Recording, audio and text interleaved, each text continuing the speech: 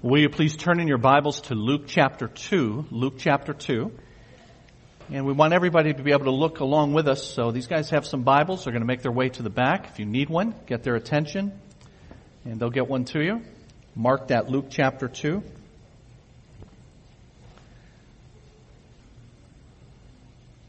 This week we've celebrated the amazing story of the miraculous conception and birth of Jesus, while his mother Mary was yet a virgin. We've been reminded of the place of his birth, the journey that Joseph and Mary took to get to Bethlehem, arriving just in time because on the night she arrived, she gave birth. But because there was no room for them in the inn, the hard-hearted innkeeper turned away a young pregnant woman, obviously ready to give birth, in midwinter. And so the family was forced to spend that night, of all nights, in an animal shelter. Now this narrative originates in the passage that I've asked you to turn to in Luke chapter 2, where we read in verse 1, "In those days Caesar Augustus issued a decree that a census should be taken of the entire Roman world. This was the first census that took place while Quirinius was governor of Syria. And everyone went to their own town to register.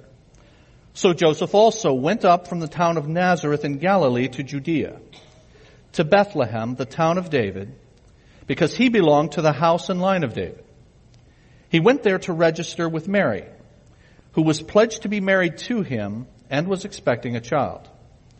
While they were there, the time came for the baby to be born, and she gave birth to her firstborn, a son.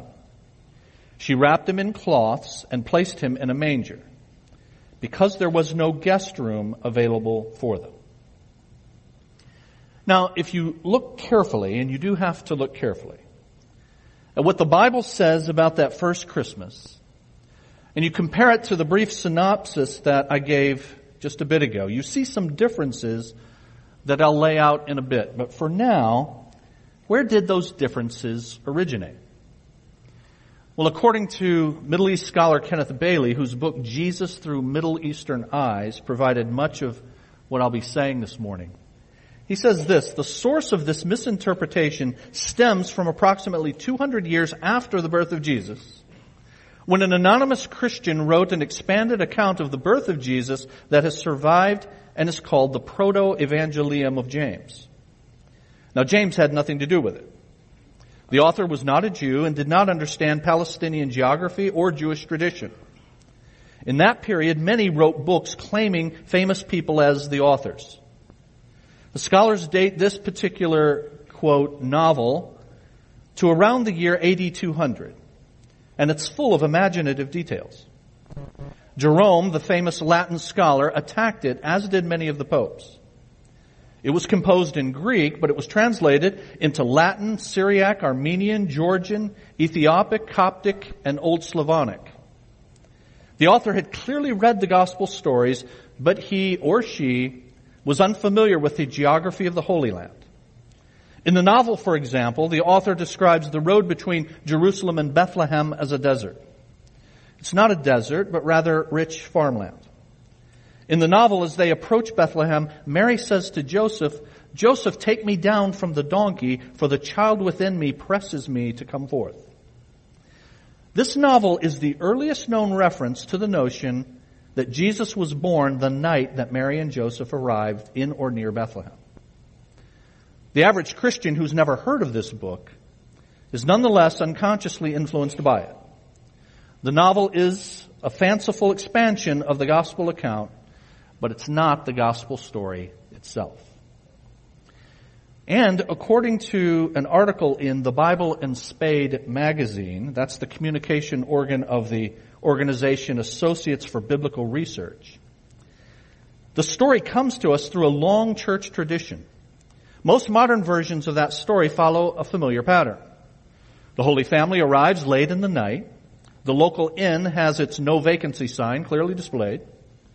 The tired couple seeks alternatives and finds none. With no other option, wearied from their journey and desperate for any shelter because of the imminent delivery, they spend the night in a stable where the child is born. But the cornerstone of this popular pageantry is flatly denied in the text of the Gospel of Luke. Popular tradition affirms that the child was born the night the family arrived. But in Luke chapter 2 and verse 4, we're told that Mary and Joseph, quote, went up to Bethlehem. The verse assumes their arrival. Then in verse 6 we are told, while they were there, the time came for the baby to be born.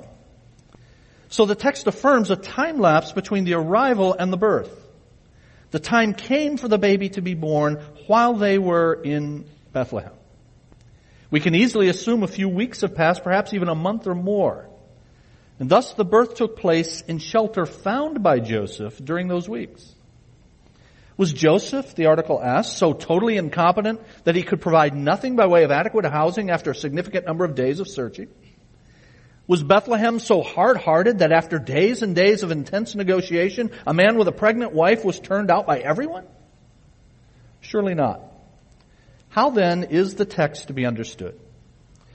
And to be specific, where was that manger? And what was the inn? Now, I suppose I should say that I'm not a Christmas curmudgeon. That's somebody who just scoffs at what we celebrate and how we celebrate it because it's mostly cultural.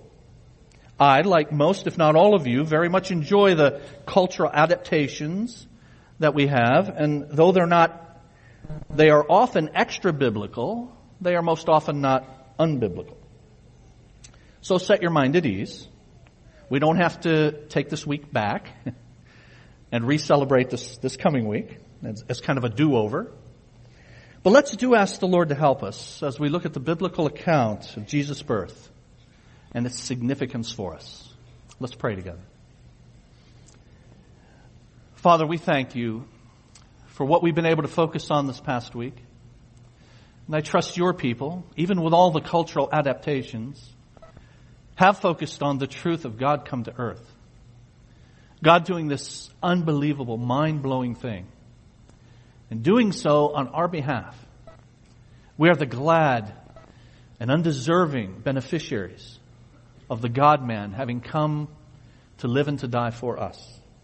And so help us, Lord, to appreciate that anew as we look at the account that you have given us of that most marvelous event. We pray in the name of Jesus. Amen. Now I call your attention to the back of your program. At the very back of the program you should have received on the way in, there's an outline. It's the outline of our message. And the first point of 3 that I have for you there is this, that in Luke chapter 2, we see that the Savior came in humility. The Savior came in humility.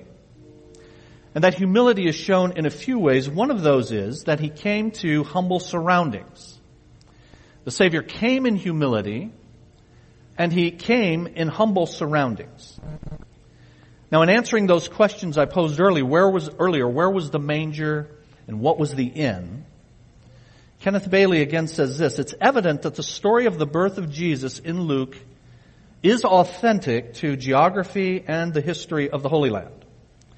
The text records that Mary and Joseph, quote, went up from Nazareth to Bethlehem.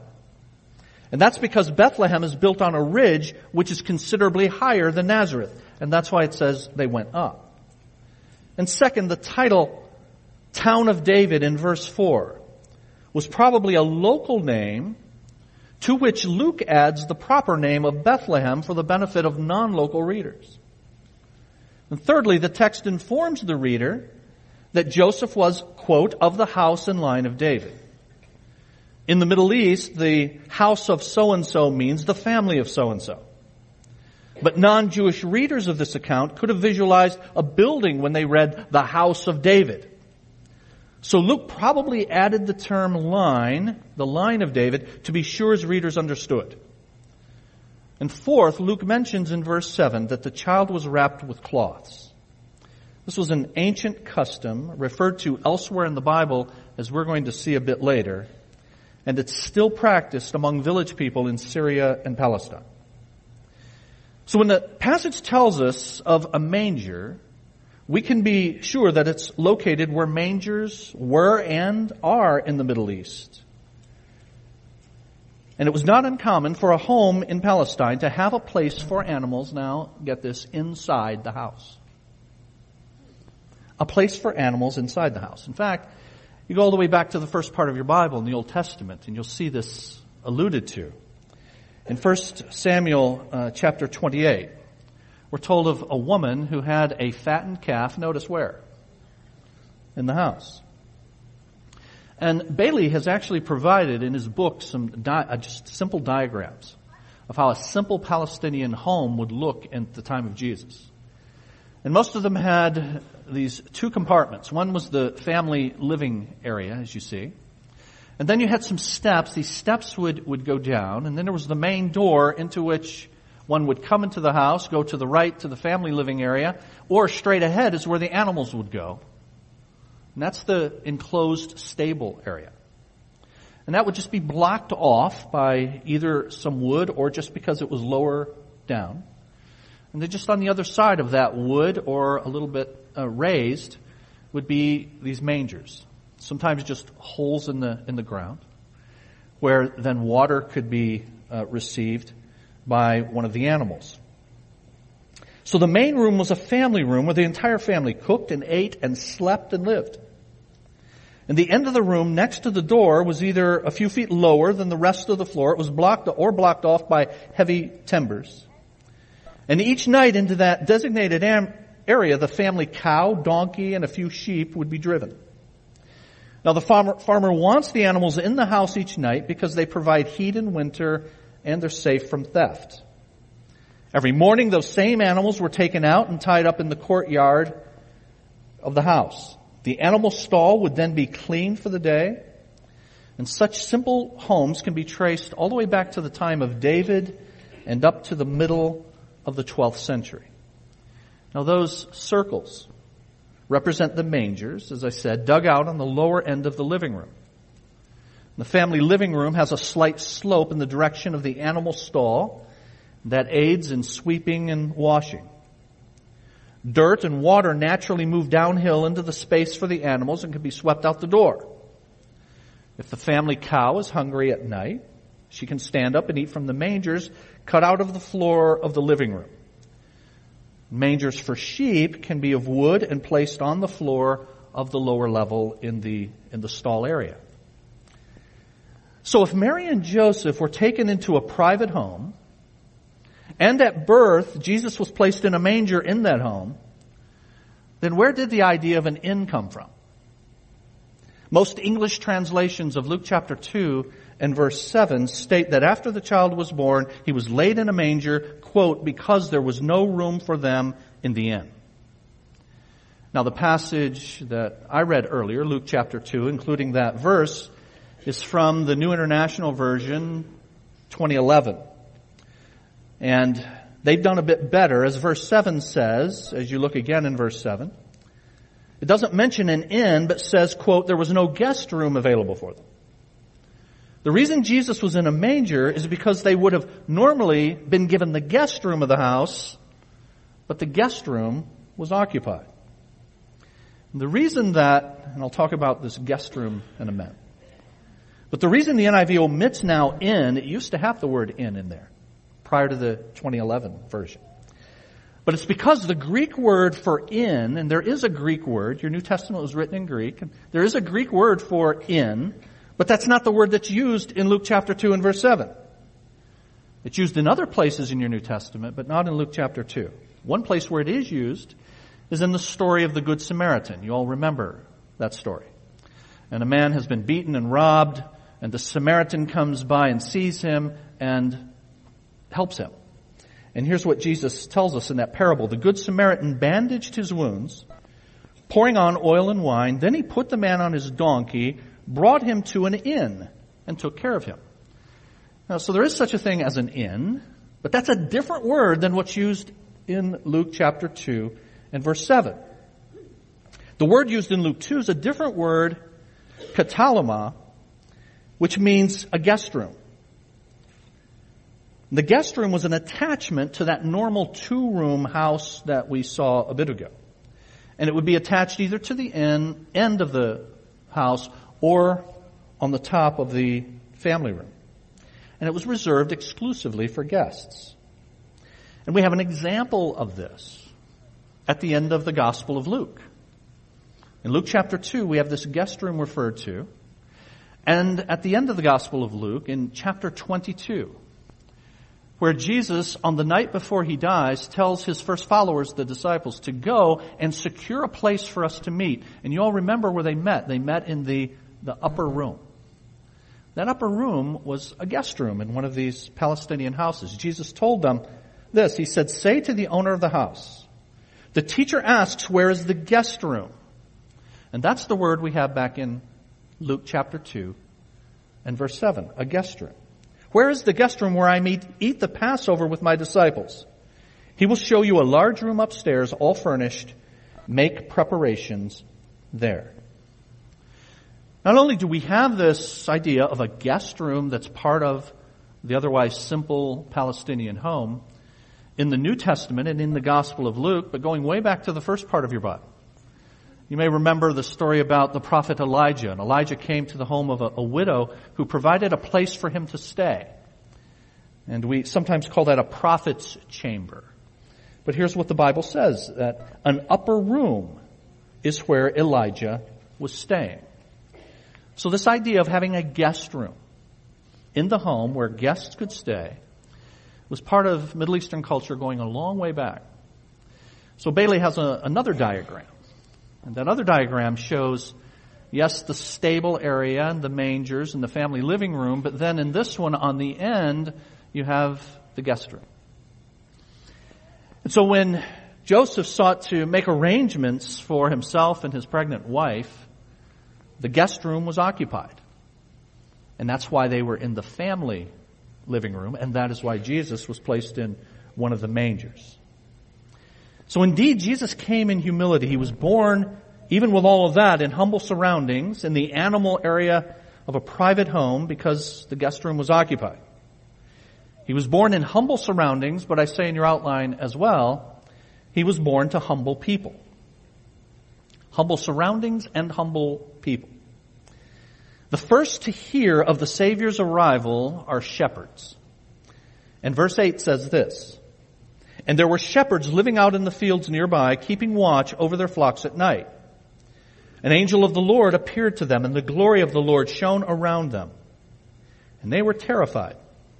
But the angel said to them, 'Do not be afraid. I bring you good news that will cause great joy for all people. Today in the town of David, a Savior has been born to you. He is the Messiah, the Lord. This will be a sign to you. You will find a baby wrapped in cloths and lying in a manger.'" Now, shepherds in first century Palestine were poor, and rabbinic traditions label them as unclean. Flocks of sheep would eat private property, and so that appears to be one of the reasons shepherds came to be looked down upon. 5 lists of proscribed trades are recorded in rabbinic literature, and shepherds appear in 3 of the 5. The shepherds heard, and what we just read says they were afraid, they were terrified. Now initially they were probably frightened by the sight of the angels, but later they're asked by the angel to visit the child. Now think about it from their point of view. If this child is really the Messiah, the parents are going to reject these shepherds if they try to visit him. How could shepherds be convinced to expect a welcome when they show up at the king's birth? And these angels anticipated that anxiety, and they told the shepherds they would find the baby wrapped, which is what peasants like shepherds did with their newborn children. And further, that he would be lying in a manger. That is, they would find the Messiah child in an ordinary peasant home like theirs. He's not in a governor's mansion or a wealthy merchant's guest room, but in a simple home like theirs. And this is really good news for them. Perhaps after all now, they would not be told when they arrive at that home, "Get out of here, you unclean shepherds." This was their sign, a sign for lowly shepherds. And this idea of babies wrapped in cloths, again, goes back a long way, back to the first part of your Bible. In speaking of the city of Jerusalem and the fact that when Jerusalem was besieged that no one was there to help them, here's what the Bible says about that. On the day you were born, your cord was not cut, nor were you washed with water to make you clean, nor were you rubbed with salt or wrapped in cloths, which is what normally happened with babies. So the Savior came in humility. And indeed, He came to humble surroundings, and He came to humble people. But He really came, I say secondly in your outline, He really came to everyone. The Savior came, yes, in humility, and to humble people, but the Savior came to everyone. The Savior was born for the likes of the shepherds, the poor, the lowly, the rejected, but He also came for the rich and the wise, who would later appear with gold and frankincense and myrrh. And so I ask you to turn a few pages back in your Bible, from Luke 2 to Matthew chapter 1. Matthew chapter 1. And there we're going to see that Jesus came to a variety of people. Matthew 1 tells us He came to men and women.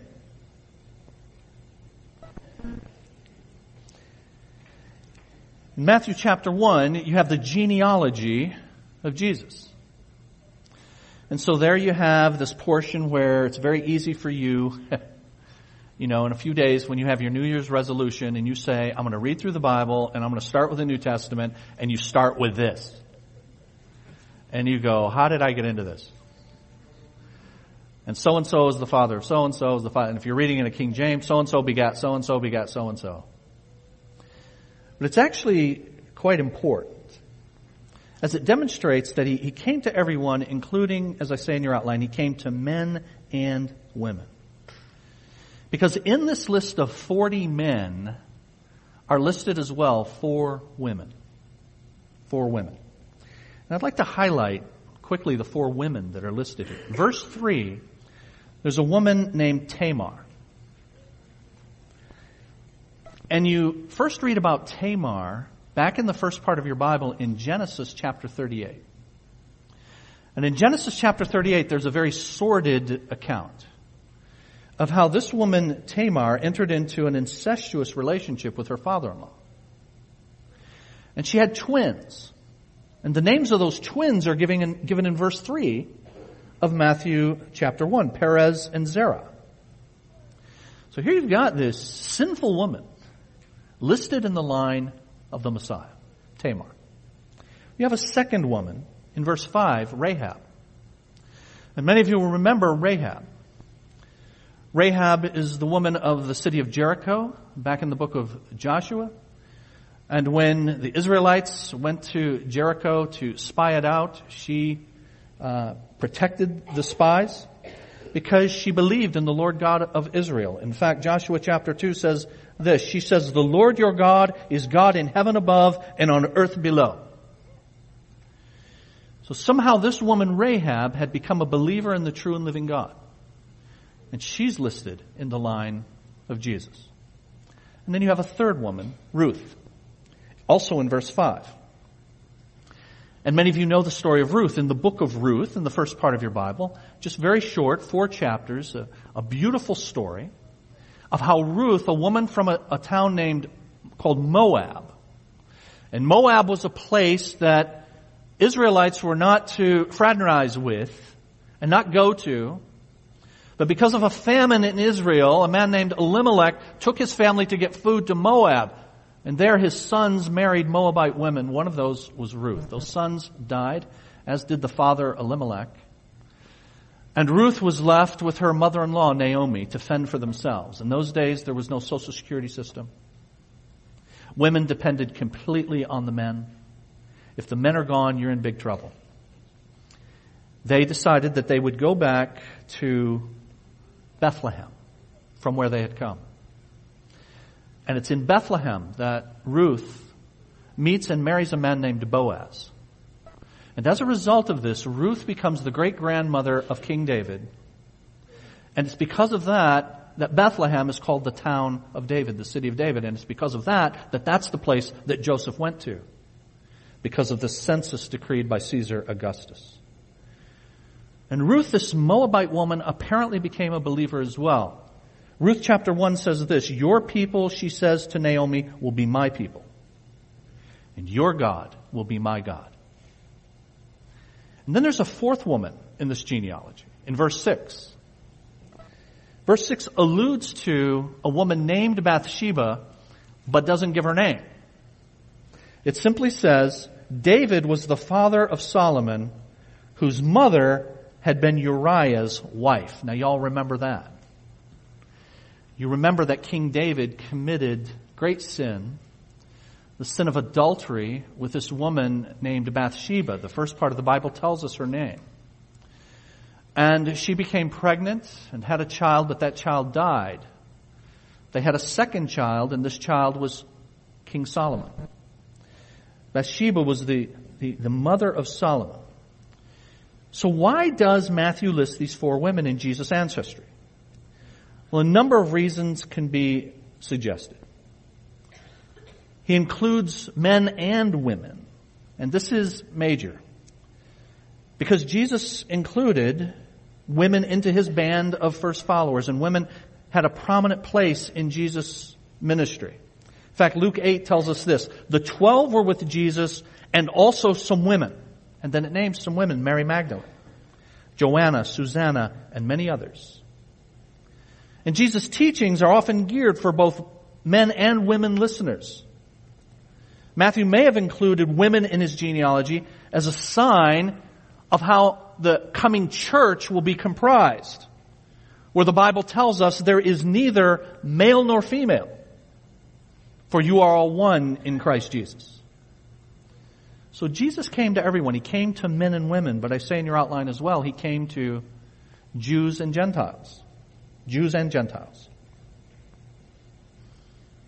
Kenneth Bailey says, if Matthew wanted to include Jews and Gentiles in his genealogy, how would he do that?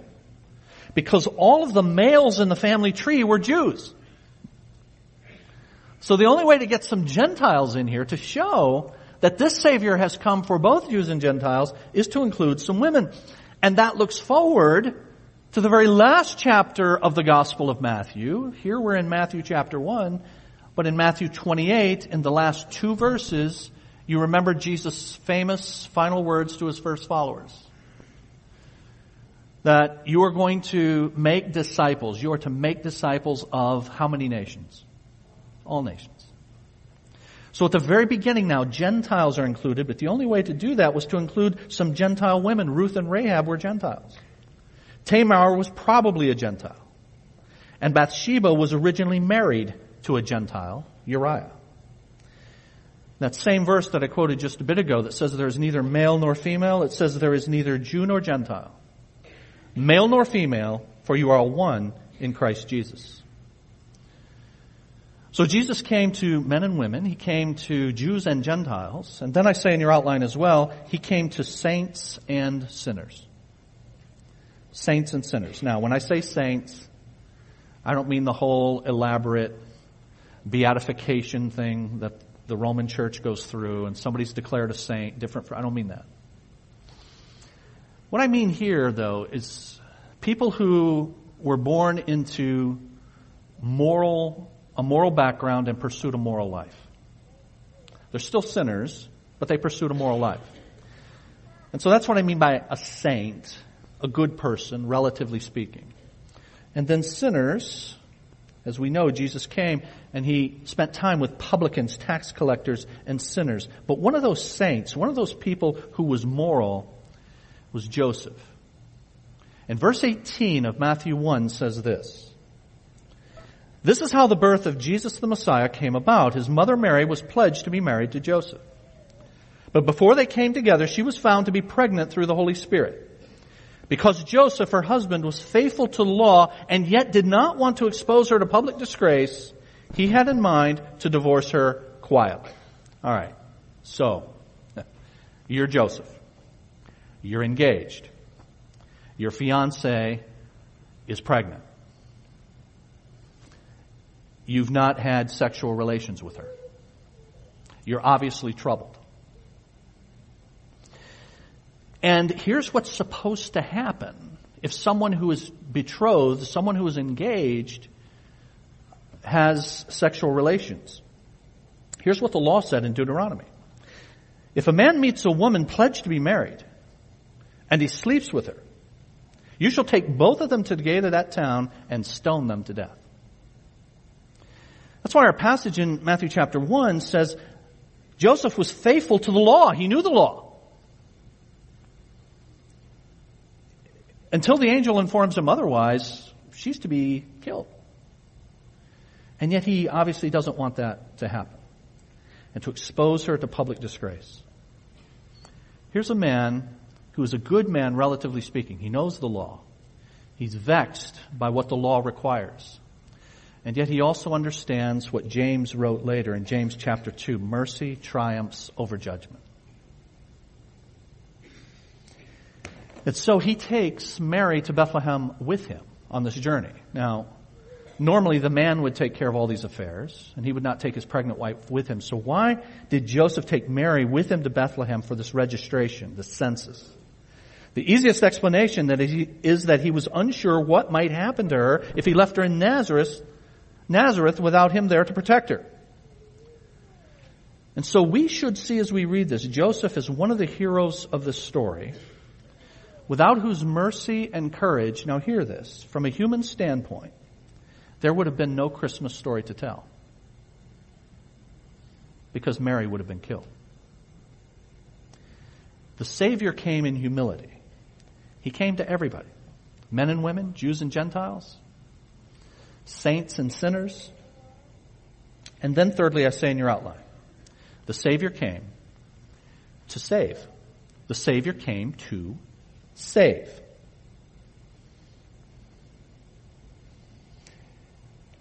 Look at verse 20 of chapter 1 of Matthew. After Joseph had considered this, an angel of the Lord appeared to him in a dream and said, Joseph, son of David, do not be afraid to take Mary home as your wife, because what is conceived in her is from the Holy Spirit. She will give birth to a son, and you are to give him the name Jesus. Here's why. Because he will save his people from their sins. The human name given to our Lord at his birth, Jesus, means literally Yahweh, God, saves. And the reason you're to give him that name then is because that is what he has come to do. He has come to save, to rescue, to deliver his people from their sins. Now this came as bad news to many of the Jews. Here's why. Because in Palestine they were oppressed by the Romans. And they were convinced that when the Messiah comes, he's going to take care of the people who are oppressing us. There are sinners in Palestine, and they're all Romans. And now to hear that he's come to save his people from their sins, bad news for many of them. It's one of the reasons, one of the main reasons, that Jesus did not have the reception that you would expect he would have from his own people. You remember he made a habit of telling them what sinners they were. And that they needed salvation just like the Gentile dogs, as they considered them. On one occasion, we see Jesus doing this in Luke chapter 13. And some people approached him and they thought they could stump him with this question. Here's what it says. There were some present at that time who told Jesus about the Galileans whose blood Pilate had mixed with their sacrifices. Now, Pilate, you remember him. He's the guy presiding over the trial of Jesus later at his crucifixion. But some people come to Jesus and they say, hey, this Pilate, this Roman Gentile dog, has killed some of our people while they were worshiping. What do you have to say about that, Messiah? And here's what, now before we look, what do you think Jesus is going to say? Oh, excuse me. My father's busy with other stuff. He's dealing with a hurricane in another part of the world. He didn't know that happened. He would have loved to have done something about it if he could. Here's what Jesus says. Do you think that these Galileans were worse sinners than all the other Galileans because they suffered this way? I tell you no. But unless you repent, you too will all perish. Well, Jesus missed the class on how to win friends and influence people. What he's saying is, you could have easily and should have easily been there. And then Jesus goes on in this account in Luke chapter 13. They're the ones who come with the question about these Galileans and Pilate killing them while they're worshiping. But Jesus says that, and then he goes on and says, well, I'll do you another.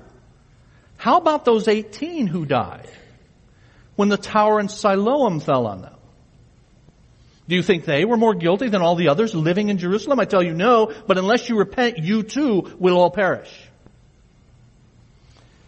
The Savior came to save. He came to everyone, hear this friends, but He came to make that salvation available to everyone because everyone needs it. Everyone requires it. There is no exception. None. Nada. And I said in the very first point that He came in humility. And I mentioned the humble surroundings and the humble people. But really, the apex of His humility is seen in the fact that in Jesus' coming, God became man. God humbled Himself to become man, taking the form of a servant. And that's why Philippians chapter 2 tells us famously, Christ Jesus, being in very nature God, did not consider equality with God something to be used to His own advantage. But then it goes on, rather He made Himself nothing by taking the very nature of a servant, being made in human likeness. And being found in appearance as a man, He humbled Himself by becoming obedient to death, even death on a cross. The Savior came to rescue, to save. And He rescues, He saves, He delivers by His death on our behalf on the cross. And as you celebrate and as we celebrate Christmas, we must always celebrate the manger with an eye toward the cross. Because the manger was for the purpose of the cross. Now there are people in this room, we're done, you'll be glad to know. But there are people in this room who have never come to the Savior, who have never been rescued, who have never been saved. And as you come to this place to celebrate Christmas, you need to understand that the one we celebrate came to save His people from their sins. The Bible says that all have sinned and fall short of the glory of God. But the Bible tells us as well that God demonstrates His love toward us in this: while we were still sinners, Christ died for us.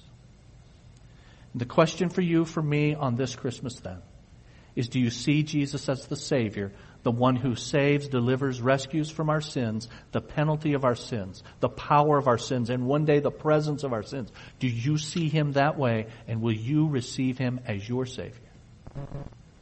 We're going to pray in just a moment. And when we do, those of you who have been rescued, who have been saved, who have been delivered, let's thank God that He came in humility, that He came to everyone, but that He came to save and that He saved us. And for those of you that have never come, when we bow our heads, you bow your head and your heart to God, and from your heart you say to Him in your own words, I recognize that I'm one of those sinners that needs to be rescued. That Jesus died to pay the penalty for my sin. And then say to God, I'm going to follow you with my life. Repent of your sin. I give my life to you. I'm going to go your way, not my way. And you receive Jesus Christ into your life, and He promises to rescue, save, deliver you.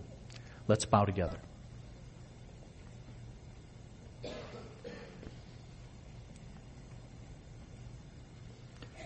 Father, we thank you again for this blessed week, and especially for this blessed hour, to focus our attention on the true meaning of Christmas, the coming of God to earth for us. Thank you that Jesus saves. Thank you that He saved me. Thank you that He has saved so many in this room.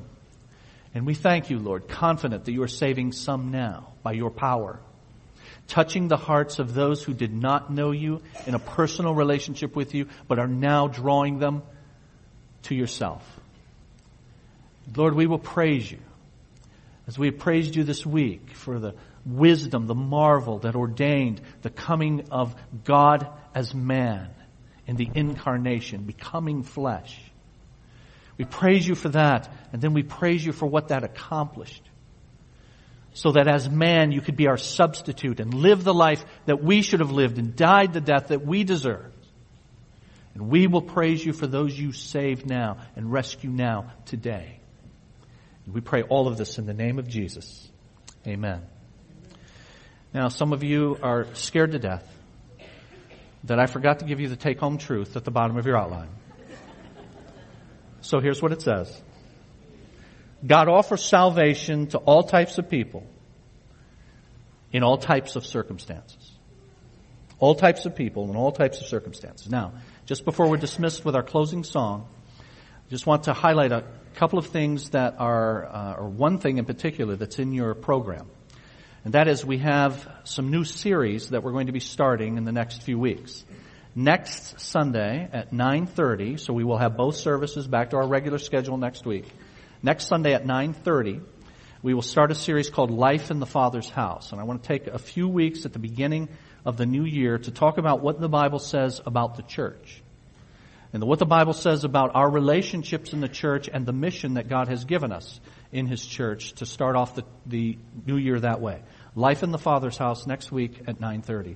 And then next week at 11 o'clock, for 4 weeks, I'll be doing a series called Our Newcomers Orientation. That's a class for those that are new to our church, to tell you more about our church for those 4 weeks during the 11 o'clock hour. And then on January the 31st, during that 11 o'clock hour, after that 4-week class is over, we will convene back in here each week for a series called Get a Life. And Get a Life is about how to order your life around the mission that God has given us.